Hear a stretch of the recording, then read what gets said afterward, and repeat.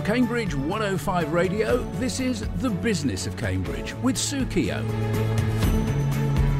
Series 2, Episode 1 is brought to you in association with our friends at CMR, challenging the norm with innovative solutions. Hello and welcome to Series 2. Joining me in our virtual studio shortly will be our resident expert on HR, who'll be talking about managing teams from a distance. But to kick things off, we have a common theme you'll find across this 10-part series, the need to pivot. Companies who found that business dropped off a cliff overnight in March 2020 and who had to adapt very quickly to find new revenue streams to stay afloat. Business was booming for Neil Bharadwa, founder of the Cambridge Fruit Company, who were delivering fruit boxes to workplaces in and around Cambridge. And Steve the Barman, which is his real name, or so he tells me, was out every Friday and Saturday night with his mobile cocktail bar, making drinks at weddings and parties. And then it all stopped, just like that. So what happened next? Steve, when did you first notice that bookings were dropping off? Bookings didn't actually start dropping off. That was the thing. We just weren't allowed to do them. It was kind of literally about the 16th or 17th of March when the lockdown came in. There was a big sheer panic amongst everyone. What do we do now? So it was, you start off thinking it's just going to be a few weeks, and then it kind of developed into months. But it was just this. We had two schools. We had the people that were really panicking and didn't want to do events, and then we had the people that were just thought, it's just the flu, let's crack on. So it was balancing that for a few months. And what about you, Neil? So lockdown came into force, workers were sent home, you had no one to deliver fruit to. So how were your stress levels at this time? Oh, they were very, very high. We just going back a few days from that moment that you mentioned just now. It was the run up to it, because there was a period of do we lock down? Do we not lock down? What's going on? And it was at that point when it was the businesses actually that first realised, and they decided that actually maybe we shouldn't be sending our staff to work. And then it was that long weekend where I started getting emails on the Friday morning, then all over the weekend saying, can we cancel the fruit, no staff coming in next week, everybody working from home, cancel the fruit. And it was horrible. It was like a ticker tape in my inbox. It was just cancel the fruit. And I wasn't actually that worried because I thought it would all come back quite soon. And it wasn't until, because we supply a bunch of primary schools as well. And it wasn't until the primary schools, they started calling me up and saying, actually, we've got to shut the schools down. That's when the real panic set in. And I felt rotten. I really genuinely thought I'd lost everything. Really did. And how long had you been going as a business? How long had it taken you to build everything up? Oh, so we've been trading since the back end of 2004. So we've just had our 15th birthday, and this is now our 16th birthday. So we built up a base of probably about 150 odd customers, all trade. So everything was trade only. So as I mentioned, restaurants, schools, pubs, cafes, and of course the corporate fruit box market. And that's what we've been doing all this time. And what about the team? Were they very worried, and have you had to furlough anybody? Well, here's the thing.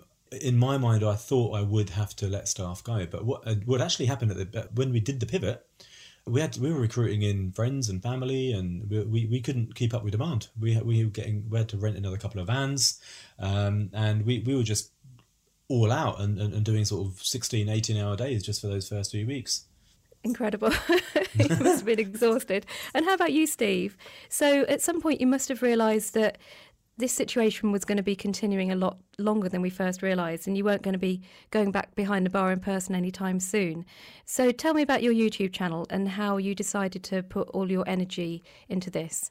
Well, the first month or so, April, and the wedding, it was weird. I classed myself in the wedding industry, even though I'm kind of pre that, I'm hen parties, but the whole wedding industry was still under this big thing that we'd all be back to normal by May. So for me, it was just kind of like a little holiday, if you like. I spent the last 2 weeks of March, because I couldn't do events, so I just went, I'd already had my YouTube channel properly for a couple of years before that, but I'd learned a hell of a lot over Christmas, 2019. And then from there, obviously, because what I do is I teach people how to make cocktails, so that's my hen party thing. That very quickly went online. All of a sudden, the first 2 weekends in March, I've got a video that I'm very well known for, the Porn Star Martini, how to make it. And that just completely blew up on Google. And that was the making of my YouTube channel. I started the year off with just over 1,000 subscribers in 2020. And I'm just about to tick over nearly 14,000 subscribers now. So I kind of blew up in that first month. because That's, people were just at incredible. home wanting to know how to make cocktails. I think it gives us a snapshot of what everyone was up to coping with the pressures of lockdown. They're all there making cocktails and following your videos. And so one thing that strikes me and has struck me all the way through this crazy pandemic period is that actually small businesses have the advantage because you can make decisions very quickly and you don't have to run it past loads of people in all these different meetings and dilute the idea. So for you, Neil, tell me about how you moved from delivering fruit to businesses to residential. How quickly did you put that into action? Oh, this was brilliant because I think this is why it got so popular in the first place. I was consulting my Twitter followers throughout this whole process. As I mentioned, that first weekend, I was a lot of people, because I tweet a lot, as many of you may know, and I was just saying how down in the dumps I was, and I was a bit worried. And on that Monday morning, I think I described it as a bloodbath when all the cancellations were coming in. And then very, very quickly, I was asking my followers, saying what to do if I was to pivot, if I was to supply fruit and veg to people's homes. I was telling people I was quite inexperienced at this. I was we're not a normal family here because we don't buy things from the supermarket. We haven't bought veg and stuff like that from a supermarket for years, obviously, because I bring it home from work. So I don't know what sort of quantities people want. So I was asking people, I was asking the followers and taking pictures of various size boxes of fruit and veg. Or what would you pay for this? Or how much would you pay for that? And then my followers were kind of involved in the process. And then it's a really great thing. And then the minute we went online, the minute the web commerce, the e-commerce page went up, people were ordering straight away. And I mentioned that ticker tape earlier of cancellations. Now was the opposite, and I was getting my emails are just getting flooded. My inbox was flooded with orders after order after order after order, and it just went absolutely insane those first few days. It's quite a roller coaster, isn't it? Yeah. So you're listening to The Business of Cambridge on Cambridge 105 Radio with me, Sue Keogh, and Steve the Barman and Neil from the Cambridge Fruit Company. And I just want to ask you both a bit more about marketing, which is something that you've touched on a little. Steve, your YouTube channel is very strong visually. I was wondering about the kind of things that you made sure were featured to make it stand out from other people, because you can't be the only person on YouTube talking through how to make cocktails. So what's your secret? What's my secret? Me. Just literally me. It's one of these things. I don't do much marketing. I never really share. I use Instagram quite a lot, but I never really share my stuff. I'm not one of these people to drop links of videos into groups and all that. And because YouTube is a search engine, you know, it's kind of that focused. But the one thing I do very differently to a hell of a lot of YouTube bartenders, most of the YouTube, and we're all friends, we all chat to each other, whether we're in Canada, America, you know, Australia, we all chat to each other, we all know each other really well. But the thing I do differently is because I realised that people, especially in the UK, were searching for how to make cocktails at home, just everyday people, whereas all the other kind of YouTube bartenders are very much focused on up-and-coming bartenders or the classic cocktails and things like that. And I just want people to have fun. That's kind of why I was, you know, kind of one of the go-to people for hen parties in the UK, because I'm just, you know, I'm not there really to teach people. I'm there to, the way I describe hen parties, I'm there just to make memories for them, to help them have a great weekend. Hen parties don't book me because they want to learn how to make cocktails. They want to create memories, and that's what the whole YouTube channel is kind of about, to be honest. It's just helping people have fun at drinks. But that's obviously the one thing we haven't touched on is obviously I do a lot of Zoom online cocktail masterclasses as well. And you talk about marketing through my YouTube channel. I haven't had to market that at all, and I'm booked up every Friday and Saturday, even now through to March, with online masterclasses, because, you know, people have realised actually we're not going to get together now for still another few months at least. And how about you, Neil?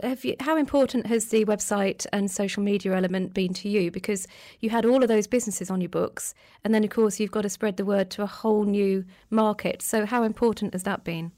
So I had a completely different process from Steve, and I'm not sure how effective Google searches were for me, and also I'm still quite new to this. So our strategy was just to attack all the local Facebook groups, because that's where we thought a lot of eyes were. So we just joined up all the local groups, all the villages around Cambridgeshire, and then we just kept putting up sort of pictures and price lists and telling everyone what we were doing, and just sort of building a following from that. So we had a look at the data, and we realised I think I can't remember the numbers now off the top of my head, but the bulk of our business was coming via Facebook. So that's where we spent a lot of time, and that's where we did virtually no marketing at all. We just had our brochure website, and that's all it was. So since then, we've taken on a marketing girl, an amazing girl called Jemima, who does all that for us now. The other thing as well, because we're in the B2B industry, we didn't have to do much marketing, or at least I never thought we did. Whereas B2C, this is where the pivot comes in. We have to work so hard now because we're up against a supermarket and we're up against the really big players with big budgets. So it is really difficult, and we can't take our eye off the ball now. Yeah, I think you're after a very, very local market, aren't you? And then for Steve, anyone can watch those videos from all over the world. I'm going to ask you straight about money. So a lot of people look at YouTube and they think, oh yeah, I'm going to become a YouTuber and make a ton of money. But it's not that easy, is it? So what are the tips? What are you doing to actually get some revenue out of this while you're having fun with your cocktails? This blows quite a lot of people's mind. Bearing in mind, I love learning. I've been one of these people ever since I realised I was auditory, and I learnt through that. I've consumed podcasts and audiobooks, and I've learnt so much in the last 2 years. The one thing that blows people's minds is actually take YouTube, the AdSense revenue, which everyone knows about. You know, you get paid money. YouTube pays you for videos, the adverts that run before that. No one actually realises that that's the last piece of the jigsaw. For me, I had, at the time, I had 8 other income streams before I was even able to get monetised through my YouTube channel directly. So everything from affiliate marketing to my blogs, to YouTube, to my membership site now. I've got direct sponsorship deals. I don't pay for much booze. So actually the videos that I make are pretty much free, apart from the fruit and the ice and stuff like that. And to touch on money side of it, I'm genuinely sitting here now thinking I don't need to go back to events. I make more profit now through YouTube and my online business, and that includes the Zoom cocktail masterclasses as well, which I think will be around quite a while. You mentioned, I was just going to pick up on something you said a minute ago. My audience is global. Just take last Friday, I did a cocktail masterclass. I was in Dubai, New York, Singapore, South Africa and London all at the same time. I couldn't do that for an in-person event. So this has just opened up a whole new world. And people say, when do we think we're going back to normal? And do you know what? For people like me and doing these online events, there's just a massive new world out there to explore. But as I say, YouTube, I'll be up to 11 income streams and then hopefully 13 income streams by the end of this year, because I'm looking at a product, a book. So I've still got my book, but I'm looking to put a book on Amazon as well. So hopefully that'll be 13 income streams off the back of that. So yes. Wow. You're going to run out of fingers to count these on. I could talk all day about the income from YouTube. It's just one of these people, and I think it should be taught a lot more, especially in schools, especially to kids, because kids just really, and you know, even people going into business, they just think YouTube is just there. You just put a video up and that's it. And I'll leave you with this quote that I heard about a month or so ago from another YouTuber. They said, you have to enjoy YouTube like a hobby, but treat it like a business. And that is what most people miss. That is really good advice. And for you, okay, so you've got this whole new revenue stream, so the residential market. But at some point, these businesses, offices are going to open again. You've got all these employees that have been working from home, not eating their fruit. They've all got scurvy. And so all these bosses are going to be ringing you up and saying, right, when are you going to come and deliver to me again? So how are you going to cope with that extra demand? It's like March 2020 in reverse. Well, here's the thing. I actually, as it stands, as we are right now, I don't know if those offices are going to come back. And if they do come back, are they going to come back at 100% capacity? And even if they come back at half capacity, are they still going to want everybody putting their hands in the same fruit bowls? So this is the thing. I'm at a bit of a weird crossroads right now. What to do? And if that market will actually come back, you know, the way I'd like it to, because currently the way I'm thinking right now, I'm not sure it will. We've already changed our habits over the last year or so, haven't we now? We're all working from home, and one thing's for sure now, I know that everybody is at home. So for me, I'm going to focus on the home market and try and serve everybody as well as I can that way. And if that corporate fruit market does come back, then it's going to be a bonus, and then I'm just going to have to cross that bridge if we get there. But as it stands, Sue, I just don't know if it will come back. That's interesting. And so one last question to you both. What piece of advice would you share if someone was making a dramatic change to their business model like you have? What's the most important thing to remember if they want to make it a success? The one thing, so I'm going to focus on the YouTube side of things like there, and let's face it, online world, it has never been easier to start a business online. Whether you're talking about selling on eBay, whether you have products and you want to sell on Etsy, whether you're talking about drop shipping on Amazon, it has never been easier to start online. It is just a complete open world for you. But the one thing I will say, if you are focusing on YouTube, do not expect to blow up instantly. You literally probably 1 in 10,000, 1 in 100,000 channels will blow up within the first year or so. It's a very long process. I'm nearly 500 videos in now. As I say, I started back in 2018. This was a very long-term project for me. 2022 was the time I thought that I would be retiring from events. It just so happens COVID has helped me to do that a lot earlier, but I wouldn't have had that time. Had I been working, I wouldn't have had that time to go back through my back catalogue of videos and then boost my channel that way. So whatever you do, stick at it. You're not going to be an instant success unless you're Neil and you've just found this huge market straight away. These things take time. You're not going to start making money and replace your income within a month, 2 months, 3 months.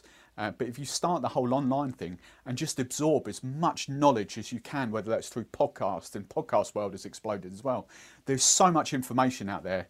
You've just got to apply yourself to learn. If you don't learn anything, if you don't take on knowledge, you are going to get absolutely nowhere. And that's where people fail, because they don't invest in themselves and then don't give it enough time to actually kind of brew and build into something awesome and spectacular. So that's my only advice. Just apply yourself, learn, and give it time. That sounds like solid advice to me. How about you, Neil? Yeah, it kind of touches on Steve's point there as well, actually. Don't be afraid to keep pivoting, if that makes sense. Or if you do pivot and you don't see any instant results, just remember, if you are a small business and you just got to keep trying different things. Try your different formulas until something works, because something will work. But don't get negged out if it doesn't initially, and if it doesn't blow up straight away, as Steve says. So yeah, just keep working at it, keep doing it, keep going, and do not fear failure, because we have to fail at some things, and you'll hit that jackpot. Thanks so much for joining me today and sharing all these tips. That was Neil Bharadwa, founder of the Cambridge Fruit Company, and Steve the Barman. Thank you. You're listening to The Business of Cambridge in association with CMR. And in this series, we're going to spend a few minutes at the end of every show with one of our business experts. In this opening episode, I'm joined by Kirsten Smith from Face to Face HR. So we're talking about furlough schemes, we're talking video interviews, and we're talking about the challenge of bringing new people on board who have only ever seen their colleagues from the waist up on a video call.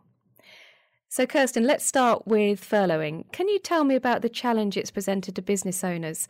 It sounds like a total nightmare to suddenly get to grips with this whole new scheme and implement it as well. Yes, so I think it has been a real challenge for so many people. I think, first of all, the fact that it's just something completely new presents its own challenges. I mean, certainly from, for accountants, HR people, as well as then business owners, they're having to get to grips with this completely new scheme, something they're not familiar with, a new portal that they have to use. And coupled with that, just the fact that the regulations have changed so regularly. So back in March, April time when this first started, we've seen change after change sort of through the summer, and then at one point last year when it looked like that was going to come to an end and the job support scheme was going to start, that then didn't happen, and the rules kind of changed. There are things coming up like not being able to use furlough for no periods and things like that, which are kind of new. And as HR professionals, we've struggled to keep on top of them. So we certainly sympathise with that's not their main job. Yeah, exactly. And then what about staff as well? I imagine it's been quite difficult for people who've been on furlough. Definitely. I think,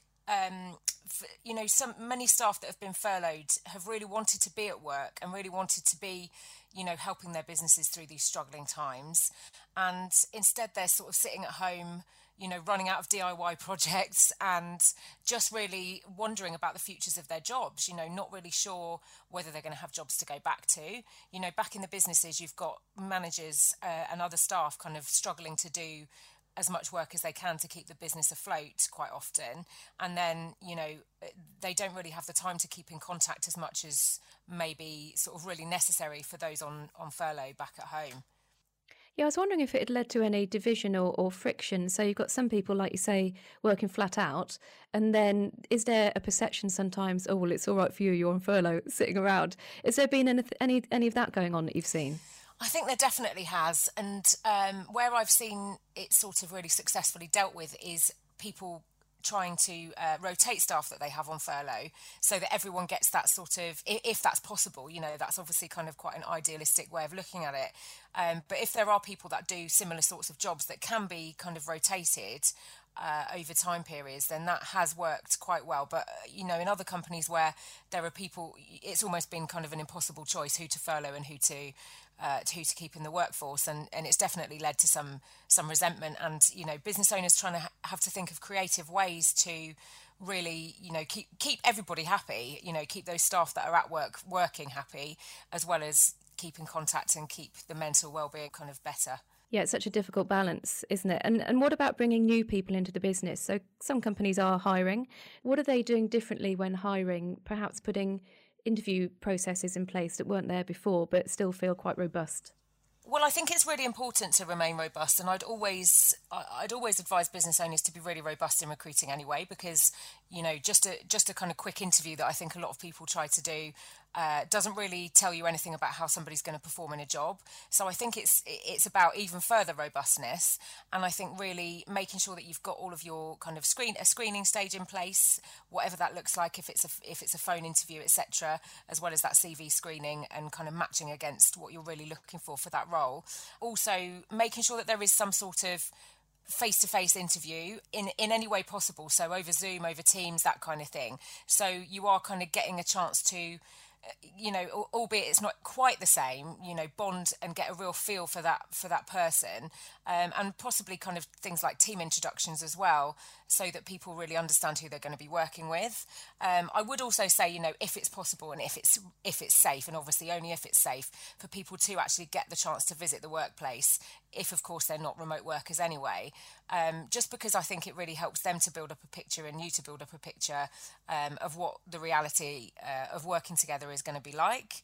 And I think, I've also seen quite a lot of business owners really get creative about the types of practical exercises they set for people. I think that's something really important in recruitment that's often overlooked, making sure that there's some sort of a practical stage. So I've seen quite a few, creative things like presentations that people are asked to give. I've even seen people, make videos and things like that to kind of present themselves. So I think, just kind of getting creative, but really being robust, and perhaps adding in sort of little extra steps to recruitment.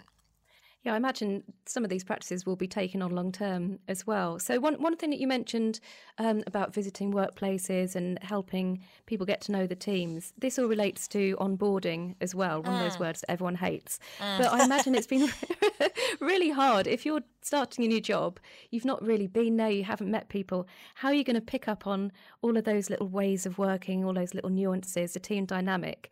What have you seen companies do here to try and make people feel welcome when they start a new job? Yes, I definitely think that's really challenging. I've seen quite a lot of companies do, nice gifts and things like that to welcome people to the team.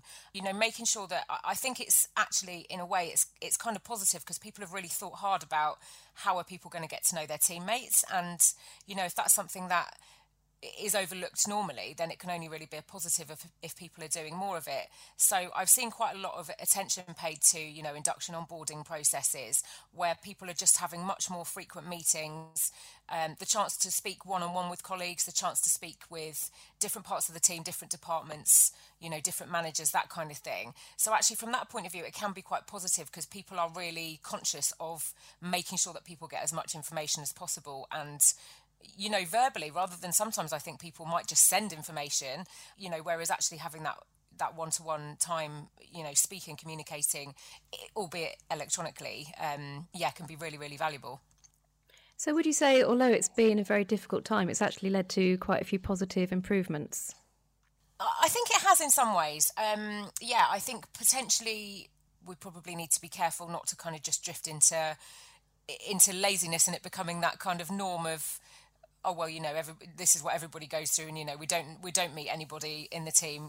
Obviously that's not possible sometimes anyway with remote teams, but I think if we can kind of keep up that sort of care and attention that we're paying to making sure that people feel really settled, and that on an ongoing basis, making sure that people are feeling, well and part of a team and all those kinds of things. And that can only be a positive.